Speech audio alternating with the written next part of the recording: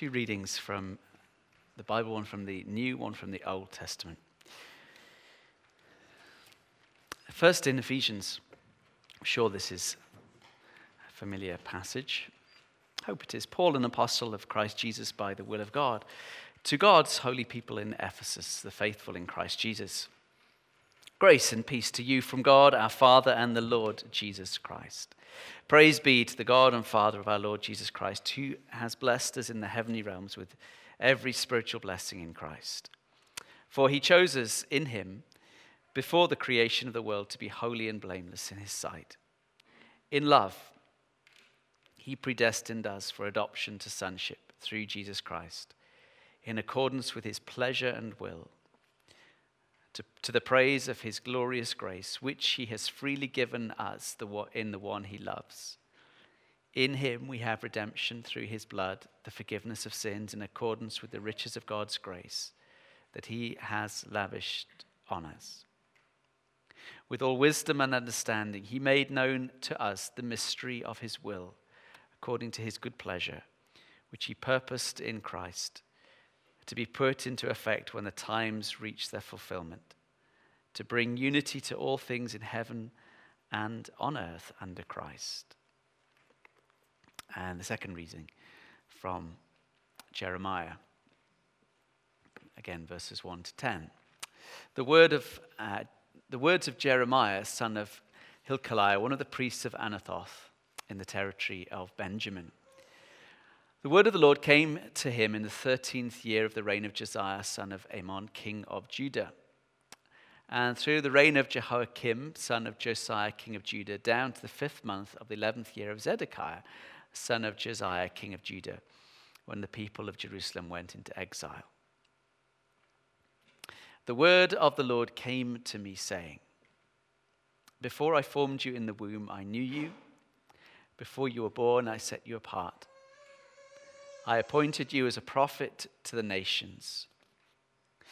Alas, sovereign Lord, I said, I don't know how to speak. I'm too young. But the Lord said to me, Don't say I'm too young. You must go to everyone I send you to and say whatever I command you. Do not be afraid of them, for I am with you and will rescue you, declares the Lord. Then the Lord reached out his hand, touched my mouth, and said to me, I have put my words in your mouth. See, today I appoint you over nations and kingdoms to uproot and tear down, to destroy and overthrow, to build and to plant. Thank you, Lord, for your word.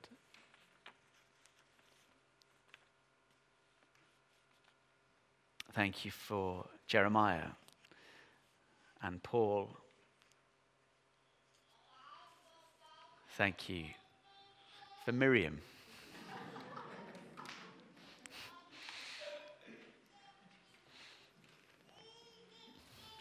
Thank you for each one of us. Amen.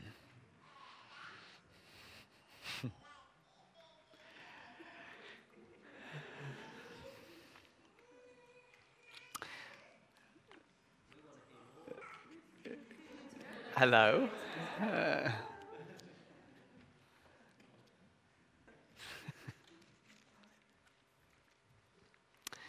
This morning I was talking by the door to, on the door sounds weird, doesn't it? Like some sort of bat or something. By the door to someone who's just started coming to church again. And we were privileged this morning to share in the baptismal event of two people, a husband and wife, who've become followers of Jesus. It was lovely, it really was, to hear their story and to have the privilege of baptizing them and all that means. A huge amount. And I was talking to this particular lady on the way out, and she said, I was moved to tears. And I said, why was that? I wasn't quite so abrupt. I said, tell me more. Why? Stop that crying. I said, why? Why was it? She said, I remembered when I was baptized. And I said, when was that? And she said, well, it was when I was in Sussex and Worthing. I was a month before, I'm just checking she's not here, a month before her 18th birthday, and she'd become a Christian, and her mum was really angry and said, just wait till you're 18. And she said, it won't make any difference. I want to do it now. And she did. And she's been on a long journey since. And she's just moved to the area and just started coming back to church. It reminded me of some words we used to use in the church I used to lead in Leicester. It was some words we'd say at a baptismal service, the end of the service. And the words went something like this: remember your baptism and be thankful. And as she's told me the story of her almost 18th baptism, I was reminded of that. Of those words, remember your baptism and be thankful. And I wasn't so much looking at the congregation this morning, but for all those who've been baptized, there's that kind of reminder. It's like when someone else, you kind of remember, oh yeah, I was baptized. For me, it was in March in Newcastle, 1993. I remember my baptism. There's so much caught up in that. There's so much of retelling. There's something about being certain of God who's called us. For Paul in the letter to the church in Ephesus, and it's not the only place that he talks about it, he has this beautiful, wonderful, full of doctrine, lots of big words and concepts, and so much of what it means to profess faith. But part of it that is inherent in what Paul is speaking, he says wonderfully, for he chose us in him before the creation of the world to be holy and blameless in his sight. In love, he predestined us for adoption to sonship through Jesus Christ in accordance with the pleasure of his will to the praise of his glorious grace. Now, those verses have caused some controversy, whether you're a Calvinist or not, and an ultra-Calvinist or not, or Arminian. There's all sorts of things. You're probably thinking, what are these words meaning? And in some sense, they're kind of like they're not distractions. They're really important. But at the heart of it, Paul is saying, don't you know? Don't you remember? Don't you recall that he has chosen you? He has predestined you since the creation of the world. He had you in mind, which blows our mind. For Jeremiah, the word of the Lord came to him. I knew you as you were being formed as a zygote, as an embryo, as a developing fetus in the womb. I knew you and called you by name. It's astonishing. It's wonderful. I love how Rick Warren in what was called Purpose-Driven Life. What on earth am I here for, I think, isn't it? Now it's called. But one of the things he says in the opening kind of parts, he reminds that we're not an accident. We're not an accident. We're not by chance. We're not just by a mistake or a random collection of happenstances or just the meeting of one sperm out of millions who happen to swim faster. There's something more profound, mysterious, and wonderful in that process of the Lord meeting, calling. Since before the creation of the world, he predestined us. He knows us by name. And that's something that is foundational for us as believers if we feel alone or struggling or downcast or weak, to know that he knows us. It's implicit again, well, explicit actually, as he says to Jeremiah in his call, in his commissioning, in his being sent in to do quite a difficult task. He says, I am with you. I am with you. Do not be afraid of them, for I am with you. That assurance for the Christian, that certainty for the believer. I'm known. I'm known. But it kind of made me think a little bit as I was remembering about baptism, my own, as I sometimes in my life, I there are kind of not only Christmas and Easter and the things that we do regularly in church life. There are things in my own personal life that I kind of note in my mind. So there's the day that I became a Christian, the anniversary, the 10th of November is one of them. Kind of around March time, I think it was the 20th, 22nd, I'd need to look back, but my baptism, that sounds vague now, doesn't it? But it was that sort of time in Newcastle in 1993. The date of my ordination into full-time kind of this sort of stuff as a leader, as a minister. June. I remember them. And I sometimes catch myself thinking, why do you remember going over this again? And I actually remember it's really good to do that. It's really good to do that. One of the things I've noticed, I went to visit my Canadian relatives a few years ago now, in 2012.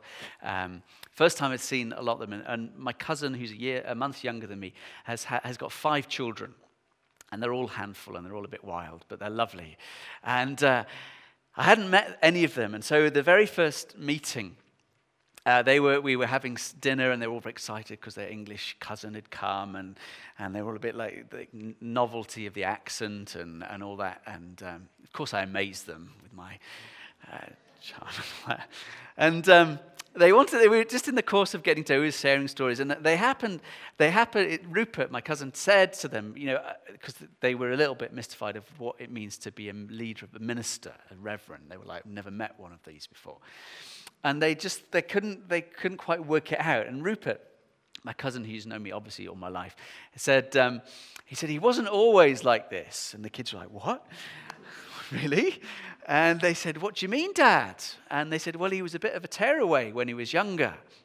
No, they said. And I said, no, it's not true. And anyway, it is true. So they kind of got me to tell them. They said, tell us what's the worst thing you've done. I had to think carefully at that point for these impressional things. And I told them this story. I told them about how I blew up the house when I was 12. And they said, really? And they said, tell us another one. So I told them about the time I hid we had a long drive that had a big hedge on it. And there was loads of clods of earth. And so I was a bit naughty. I think I was about 7 at this point. And I used to pick up the clods. And as a car came in, I used to throw them at the cars. You did that? I said it was really scary because one of them, it hit the window. It didn't smash the window. The car stopped, reversed, came up the drive. Thankfully, the big bushes hid me well. Really? What else did you do? So I said, well, when I was about 4, I pulled all the tail feathers out of a parakeet. I'm not going to go through all of the things that I've done. We'll be here some time.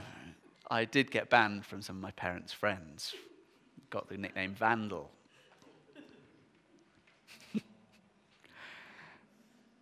It's quite funny. Every time, they're now, it's 5 years later. And it was lovely. I went earlier this year to see them. After the kind of initial, tell us that story again. Which one? What you did. Tell us the bad stories. And it's like, these. But tell us about the car, the soil and the cars.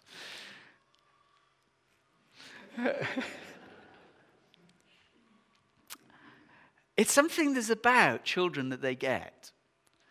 Children get this, that they like to have the story again and again. Do you remember Teletubbies?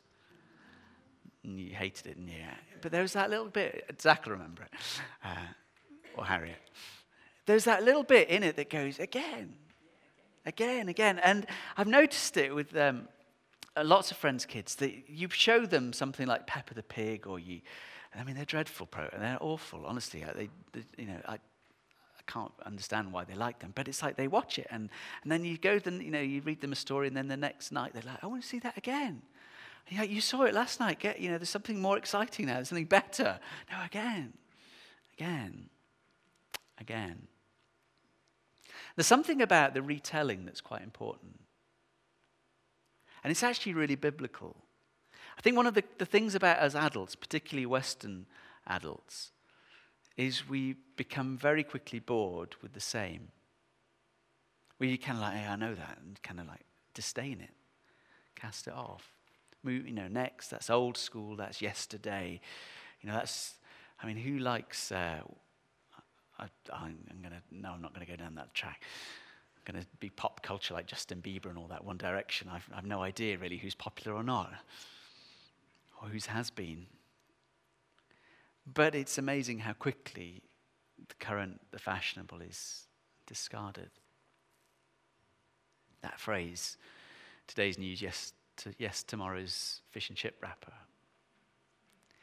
But there's something actually about the vital, the essential, that actually is retold. So for Paul, in Ephesians, he says, don't you remember?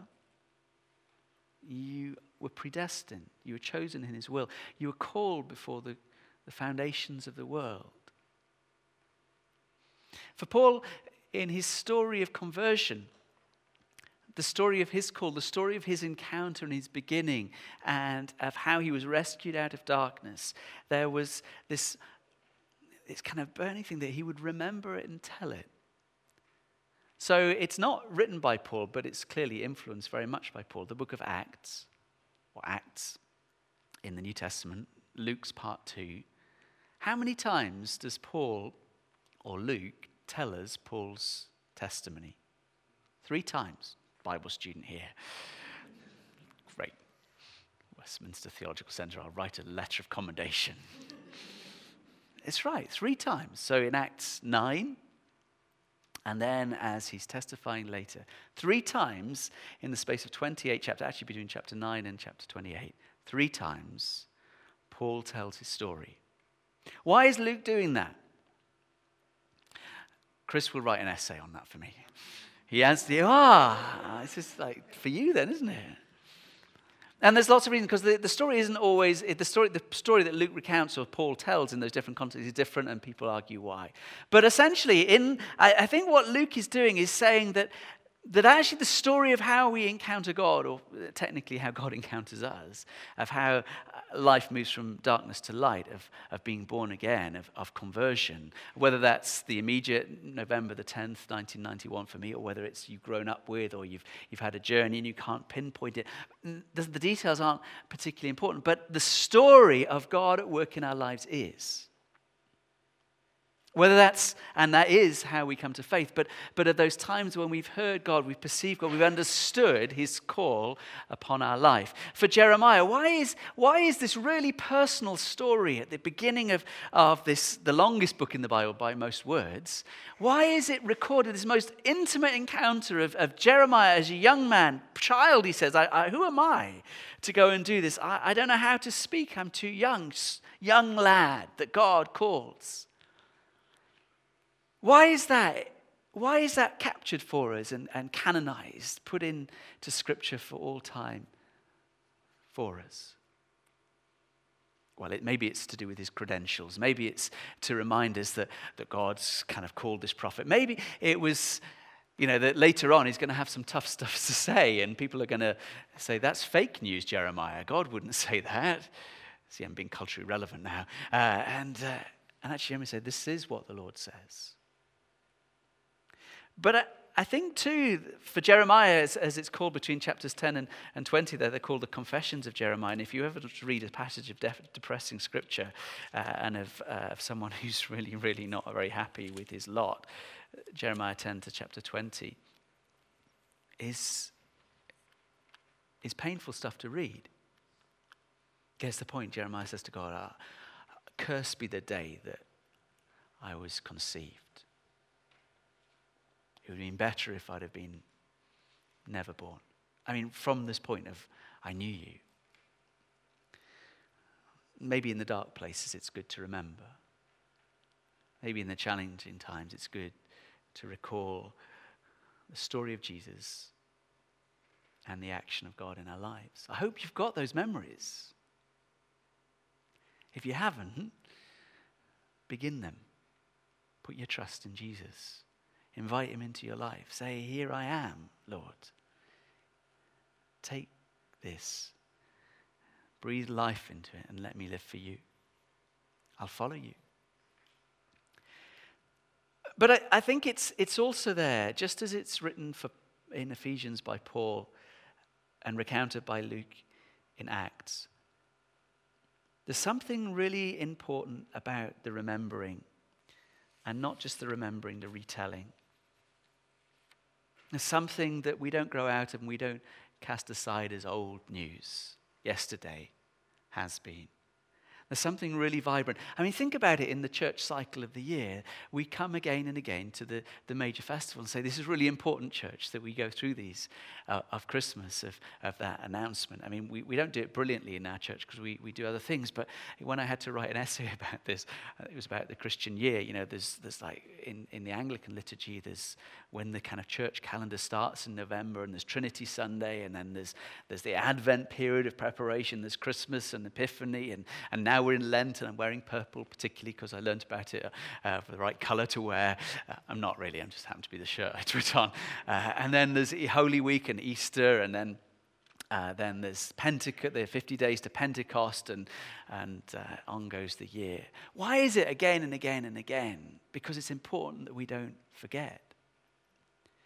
In the Old Testament, one of the key things in their church year were the festivals, and in particular, the festival of Passover, of atonement, where they gather and remember of how God rescued them from Egypt, of the Passover, of redoing annually this meal, and the little voice of the youngest child at the table. Why are we doing this? And the oldest person, well, let me tell you a story. Interestingly, the tenses of that story being told are when we were in Egypt, even centuries after, when we were. It's not when great Elijah or Moses or all of them. It's when their story. Every year telling the smallest child, saying, what is this about? And the older generation saying, this is what we're about. Retelling, telling the story. Isn't that what we enact? And again, in our church tradition here, we don't do it weekly, but we do it twice a month. What am I talking about? The Lord's Supper, communion. Of that, breaking the bread. Whenever you do this in remembrance of me. Taking the bread, taking the cup, of remembering, recalling, retelling. Because it's in the remembering and the recalling and the retelling that not only do we kind of look back and go, oh yeah, but the power of that event becomes the present reality. It wasn't just for then, it is now and forwards. There's something really important because in our call, in God's action with us, that he is intended for every person. That's the basis of mission. That there's dozens and hundreds of people around us who don't know that before the very foundations of the world, that God's called them.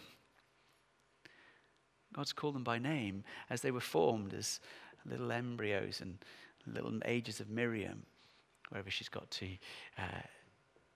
God knows. God purposed that they should be part of his family. Call this encounter, this remembering, whether it's from baptism or conversion, or the times that God's kind of like there's been an open heaven, or there's been a thin place, or we remember something of God speaking of that. And it's not all the time. Sometimes, as John of the Cross talks about the dark nights of the soul, sometimes it does seem prayers bounce off the ceiling. Sometimes it's slog. It's just continued obedience without a kind of much reward. Much kind of like this. It's not swinging from the chandeliers. It's just normal Christian living. Faithful, obedient, humble, day by day, consistent in the same direction. But that remembering reminds us of the real experience with the living God. That God has initiated. God has taken the first move. God has set the wheels in motion. That this is God's plan and purpose. The reminder of call reminds us that there's always a struggle. In the story of Jeremiah, as God calls, there's a resistance. There's sometimes like, I don't want to hear this. I don't want to remember it. But God says, I am there. I have called you. You are mine. Remember, my dear child. Remember. Remember. That the voice, the call of God comes into the everyday, to the ordinary, to the now, to the living. That God's call comes not just to the most brilliant and the most beautiful and the most qualified, but comes to us all. Francis of Assisi said, God picks the weakest, the smallest, the meanest of people on the face of the earth, and he uses them. Someone said it like this: the call to follow Jesus is a call to participate with him in the divine rescue, helping people along a journey out of the bondage of Satan's kingdom into the joyous freedom of God's rule. The rescued become the rescuers.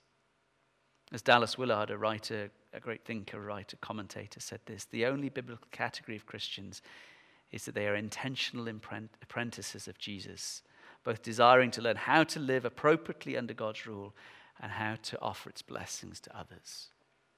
What he's trying to say is this: as Jesus called the disciples by the Sea of the Galilee, come John, come Peter, come Nathaniel, come follow me. The call came to them. I purposed and planned this. You're not accidents. You're not just flotsam in the universal wind of happenstance. You're mine and you're precious and you're honored. I'm called. I've come for you. I've come to give you new life and direction, set out on this journey. And they do. And they remember it, and it's recalled for us. And even to the meanest, like Saul, he said he's the worst of sinners. He's not just exaggerating. He knew his own heart. He said, the Lord came, and he was delighted to tell that story. It's called testimony. But it's not just the encounter of when it began. It's the ongoing story of how good God is in our life, of telling that story. Call is important. The retelling is important. Not just for the others, but for ourselves. When I think it's got too much, or it's all a bit, and there are days like that. There are certain things I remember. They're remembering of my call and the promises I made as I was ordained, and of why I was giving up my life in that way. I remember I go, okay, yeah. And there are other times that I look back, and when maybe there are doubts and I'm thinking, how does this work? I come back to, do I believe that Jesus died, crucified? Yes. Do I believe he was buried? Yes. What happened next? Was the tomb empty? Yeah. With all of my intellect and all of my belief and all of what I can see with evidence that points in the direction, the tomb was empty. And I go, oh yeah. And I then began to think, well, how do I know that? And I think of the story of the scripture and the reliability of the scriptures, and I start to remember the things that I've seen and witnessed, and that are demonstrably Jesus alive at work. And I retell myself, and I recall, and it builds my faith and stirs my viewpoint and reminds me to that which he's called me, not to be the center of my universe, but to center around him. That he's called me as he commissioned Jeremiah, sometimes with challenging words. I point you to over nations and kingdoms, to uproot and tear down, to destroy and overthrow, to build and to plant. To Paul, to John, to each one of us, he calls us because he loves us. He calls us and says, come follow me, and that means there's a journey.